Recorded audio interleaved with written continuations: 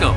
I'm Doug Morgan, and you're listening to Uncommon Sense, where we hunt for the truth in the topics you're not supposed to talk about, Christianity and politics.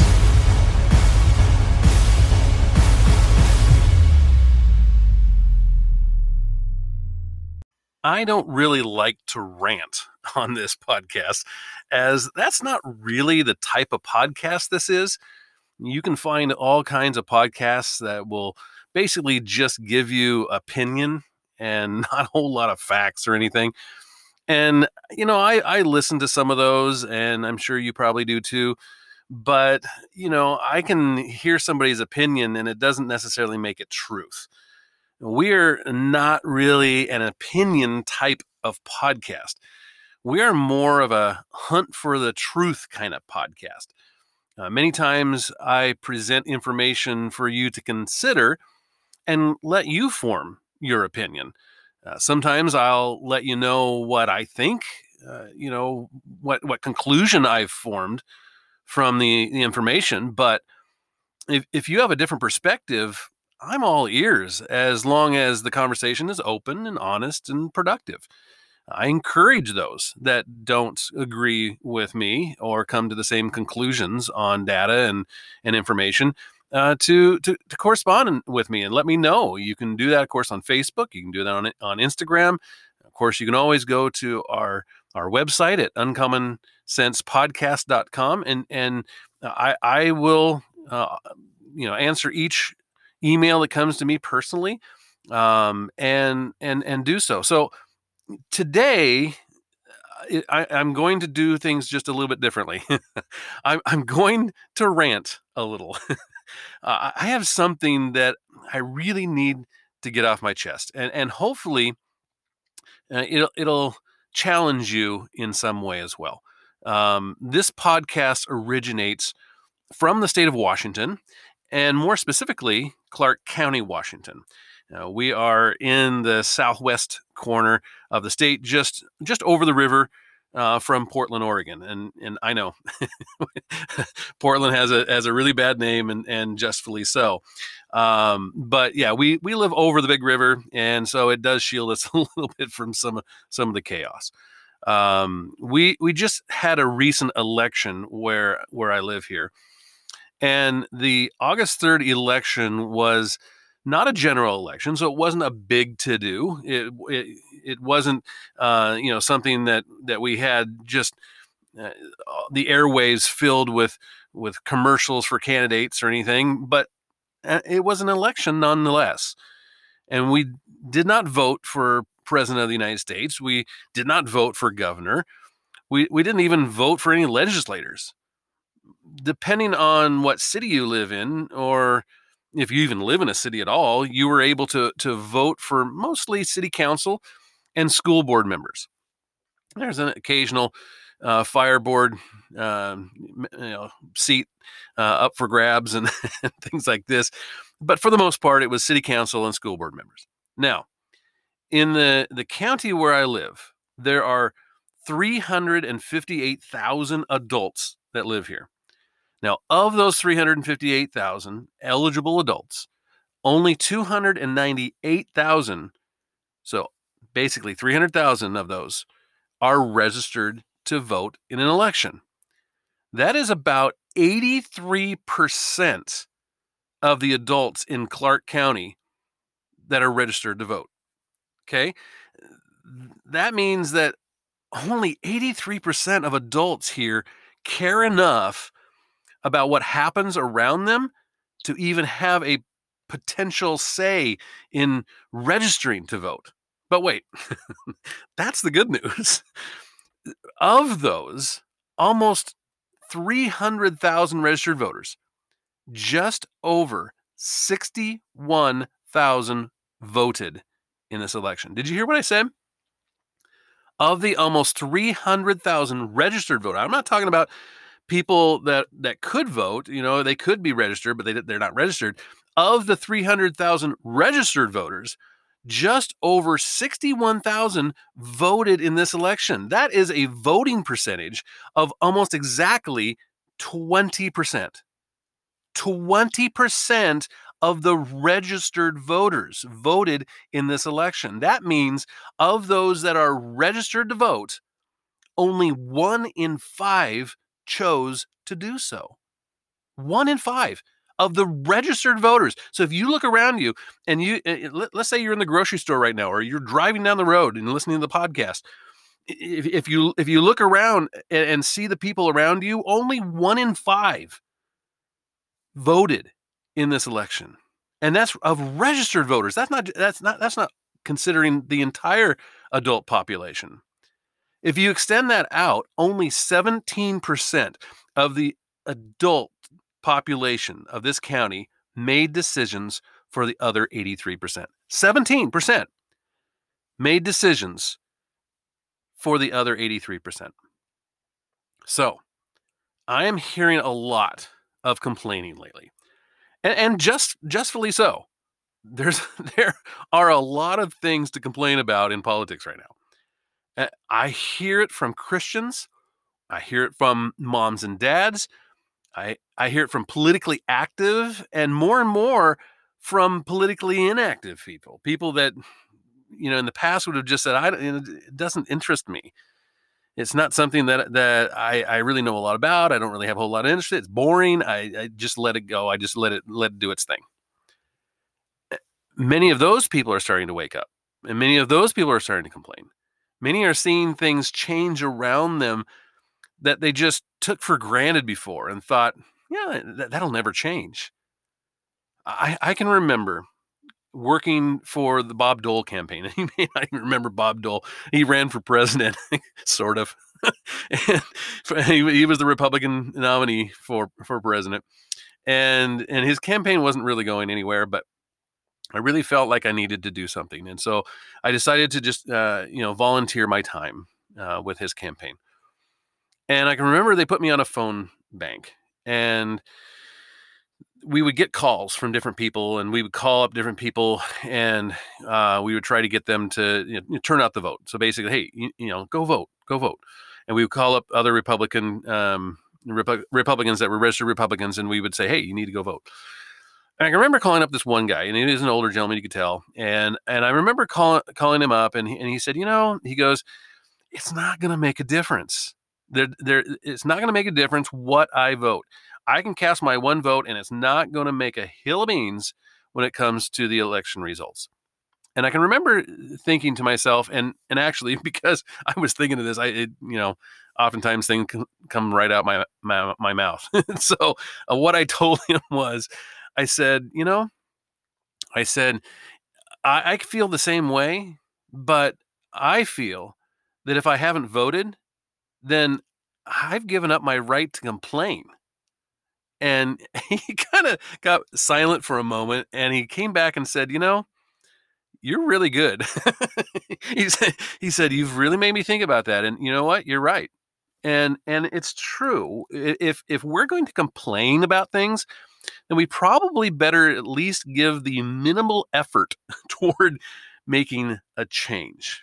Now, in this country, we have 46%, or not country, in this county that I live in. And you may say, you know what, I don't live in that county and all that. I get that.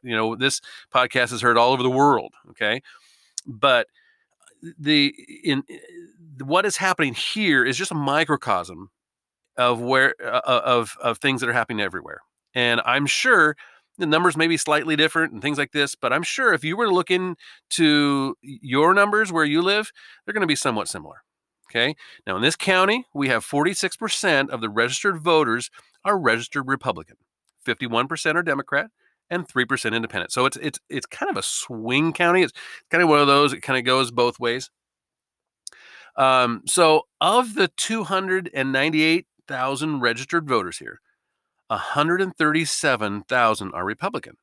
Okay, if you take this, what's 46% of 298,000, it comes up to 137,000. Now, I understand that not every Republican is conservative, but what the numbers show is that if every Republican voted in this last election, that it would have increased the turnout by 2 times as many. So what I'm saying is that there are 137,000 registered Republican voters and only 61,000 total votes in the last election. I'm not talking about Republicans. I'm talking about the fact that there's 137,000 registered Republicans and there was only 61,000 total votes in the last election. If just a fraction of the Republicans had voted, the results would have been completely different. Remember, the state of Oregon and Washington here in the Pacific Northwest vote by mail only. They're vote by mail only states.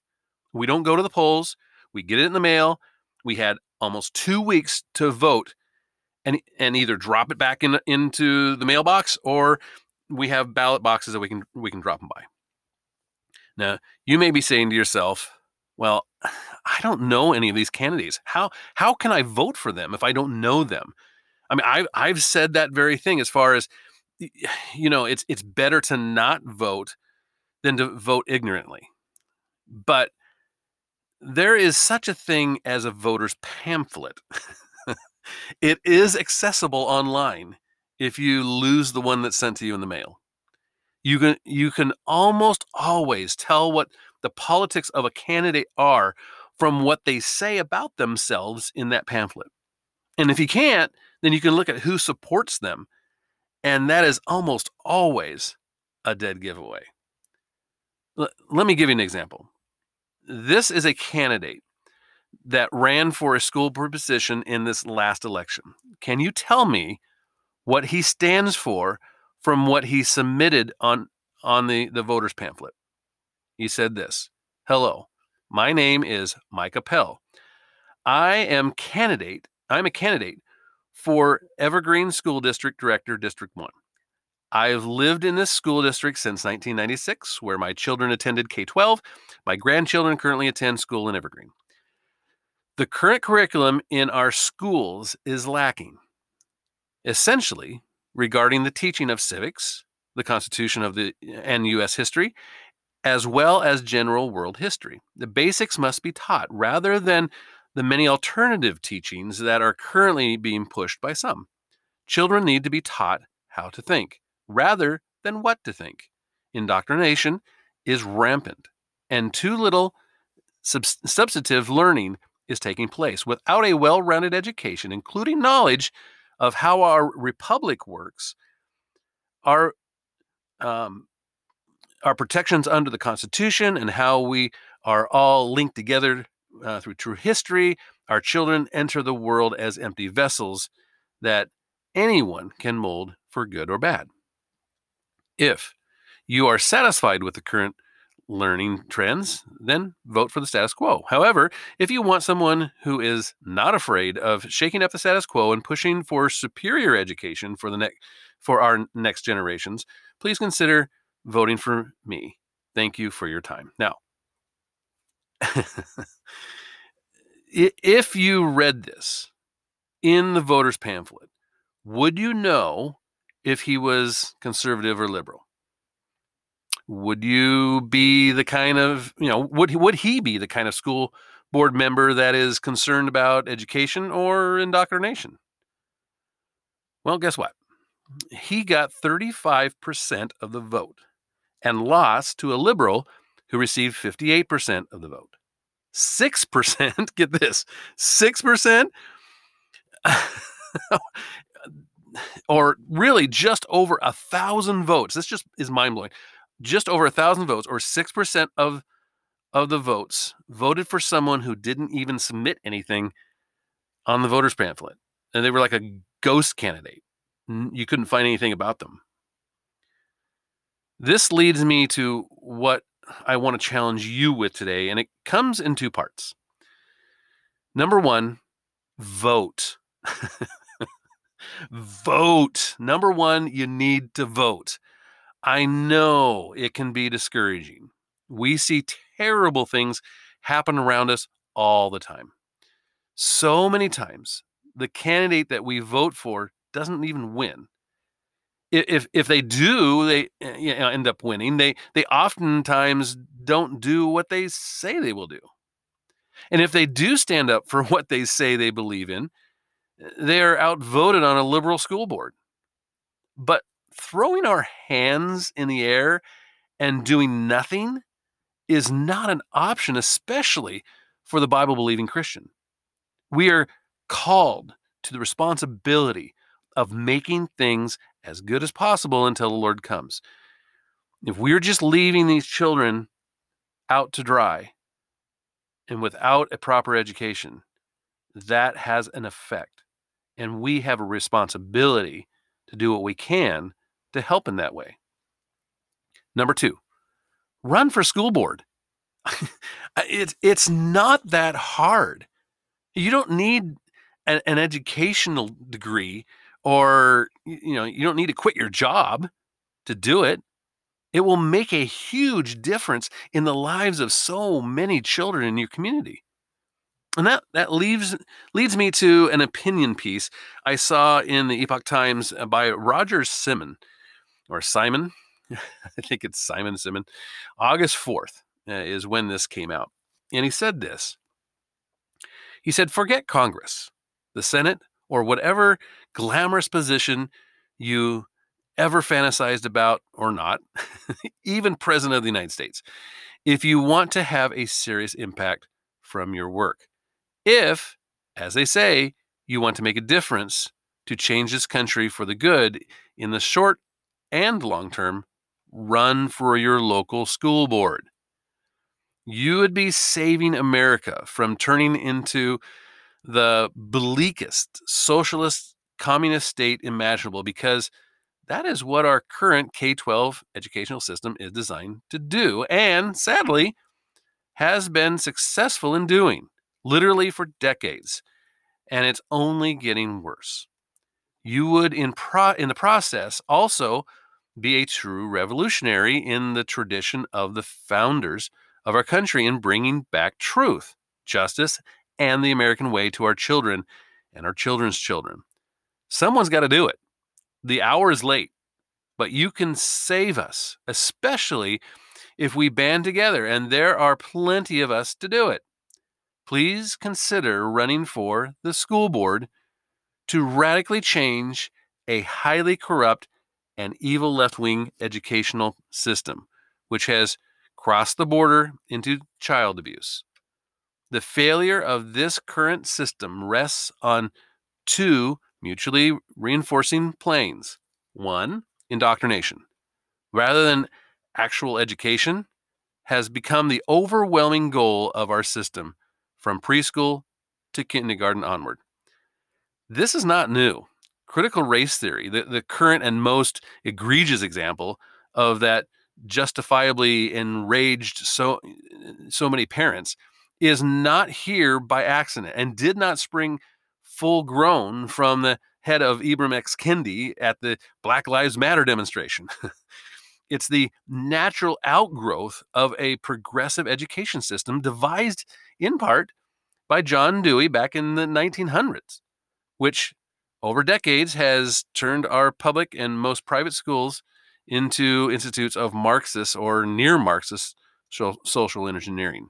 Now, sadly, the right has been mostly asleep as this happened, allowing the left to take over the vast percentage of our system. In other words, this is partly our fault. Not enough of us were paying attention. And I'll stop him here just for a sec and say that a lot of this even falls on the church. We decided as a church that we were not going to really participate much in public education, that it was too corrupt, that we want our kids to go to private schools, and we wanted to take our leadership and take our children, and we're going to go home and we're going to play school by ourselves. Now, that left a void for everyone else, and I think we're paying the price for it now. And he continues and he says, it all led inevitably to the result number 2. Our schools have failed drastically on the purely educational level. Although the United States spends the most, or close to the most, of all countries per capita on public education, the results range from mediocre at best to horrendous in the basic areas of reading, writing, science, and math. This has been especially true for minorities from whom the left pretends to be their saviors. As wokeness increases, so does brain rot. In terms of education, we are now living in a world where some so-called educators run around claiming that 2 plus 2 equals 4 is racist. How much that must gladden the heart of Chinese leader Xi Jinping, or how do you say bring it on in Mandarin? Like I say, this is an opinion piece, right? Abraham Lincoln received a better education in his one-room schoolhouse than almost every one of our kids in whatever overblown institution they are attending. I could easily go on, but if you don't already know most of this, you're probably not the right person for the school board job. So back to running, which I hope you'll consider. You don't have to have an educational degree or have taken any education courses. In fact, it's better you haven't. You just have to be an intelligent person who cares enough and is brave enough to tell the truth and, most of all, fight for it. The job, however, is not especially time consuming. Most school boards meet only once or twice a month. You do have to be willing to do a certain amount of homework about textbooks and curricula and so forth. You will have plenty of opportunity to do that and do what you normally do in your average life. But if you do decide to do this, allow me to make a couple suggestions, he says. 1, don't try to do this alone. Get 3 or 4 trusted friends and run together. The enemy is vicious and will use any means to smear you outrageously, often at the last minute, allowing no time to reply. Running as a group makes this far less effective.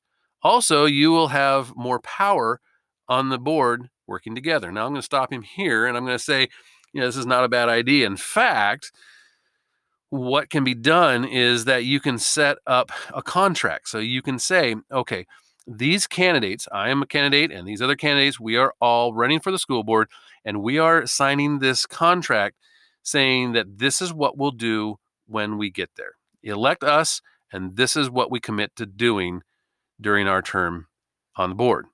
And when you do that, of course, these are the things you have a contract saying, hey, we're going to do things that obviously are in the best interest of children. And so by doing that, people will have a choice and say, hey, I agree with that. I agree with this. I agree with that. We shouldn't be teaching sex ed to kindergartners or whatever. Whatever's on this contract, you have a list of things, and these are all things that are common sense, and these are all things that are good for kids. And parents are going to go, yeah, I agree with that. I'm going to vote for this group of people who signed this. Now, he says, 2, though it's important to highlight the indoctrination in your campaign, even more crucial is to have a curriculum of your own to offer. Accentuate the positive, and you will attract more supporters, including financial backers. This curriculum need not be lengthy, but it should be specific. A good place to look for help putting this together is Hillsdale College K-12 American Classic Education. If you do this, we can only say something many of us have said before: thank you for your service. Now, I will say that he's exactly right in that we can't just go out and just simply blast the system and think we're going to get elected. That is not a winning strategy when it comes to a political campaign. I think Ronald Reagan was the one that used to say that, when you get people enthusiastic about things, they are more likely to vote for you than you're creating some sort of fear or anger about something. And it's true when you can run a campaign that basically says, hey, elect me and things are going to get better. I mean, the Donald Trump, make America great again type of thing was definitely right along those lines. Instead of looking back and saying, oh man, vote for me, and I promise to get rid of this and do that, and no, what you need to do is you need to have a more positive type of thing, and say, hey, it's not all about the bad. It's about the fact that we can be better. And so I would agree with him on that. But let me conclude with this. I was on a school board, and when I was the first time I was on the school board, I actually wasn't even elected. I was appointed because somebody had left. They had moved out of the area, could no longer be on the school board, and so the rest of the school board said, "Hey, we are accepting resumes, and we're going to choose from this group who will fill this seat until the next election." And so I saw that, and I wasn't really thinking about anything along those lines, but a couple different people brought something to me and said, and brought the article that was in the paper to me and said, "Hey, I think you would be really good here." Made me think, and I finally and I prayed about it and felt like I really needed to do it. The Lord was directing me in that way, and so I did. I submitted my resume and I went in for the interview, and it went really well, and they did select me. And so I was just a dad. I wasn't anybody. Wasn't some big politician with some big name. I didn't really have much of a name in the community even, but they selected me based off of the resume and based off of the interview that they did, and I was grateful for that. And later on, I did run again, and I several times, and I did win those elections, and I was eventually president of the school board and chairman, as they called it there. It was a time that was really formative, because I was able to see a little more than I would have just not knowing much about the school system. And I had kids in the school system. I was able to affect how my kids were taught and how other kids were taught. We made it one of the best in the state. We were literally number 2 in administrative costs. We were very, very good on all of the state testing, and other school districts looked to us and to see how they could do better. We recruited other school board members. So when I got on, it was kind of a 50-50 kind of thing when it come to kind of liberal-minded people and conservative-minded people. And we were able to then talk with others and say, hey, you know what? You'd be great on the school board. We would identify others, oftentimes just dads, and we would identify them and say, hey, you would be awesome on the school board. Would you ever think about running? And we would help them. And so we were able to form a board and hire staff and all this kind of stuff. And we weren't these wonderful, great educators that, were professors at some college or whatever. We weren't any of that. We were just dads. And yet we were able to make a huge difference in that school board and in that school district and among those children within it. Now, it's not that hard. It really isn't that hard. First of all, you just simply need to know who your representative is. So I would do a search and just look up who is the representative in your area. And many school boards, they go by zones. So wherever you live, you have one that represents you. Others are just when the seat's up, and as long as you're within the district, then you just need to just look that up. It's really easy to Google, and you can do that. Usually, a lot of times, these positions are 4-year terms. So you're making a 4-year commitment. And if you can't make that 4-year commitment, then find somebody who can, because this is super important. You will make a difference in the lives of children in your community with just minimal effort. Now, you may agree, you may disagree. I would definitely love to hear from you. uncommonsensepodcast.com. Thank you for listening. This podcast is a production of Morganite Communications.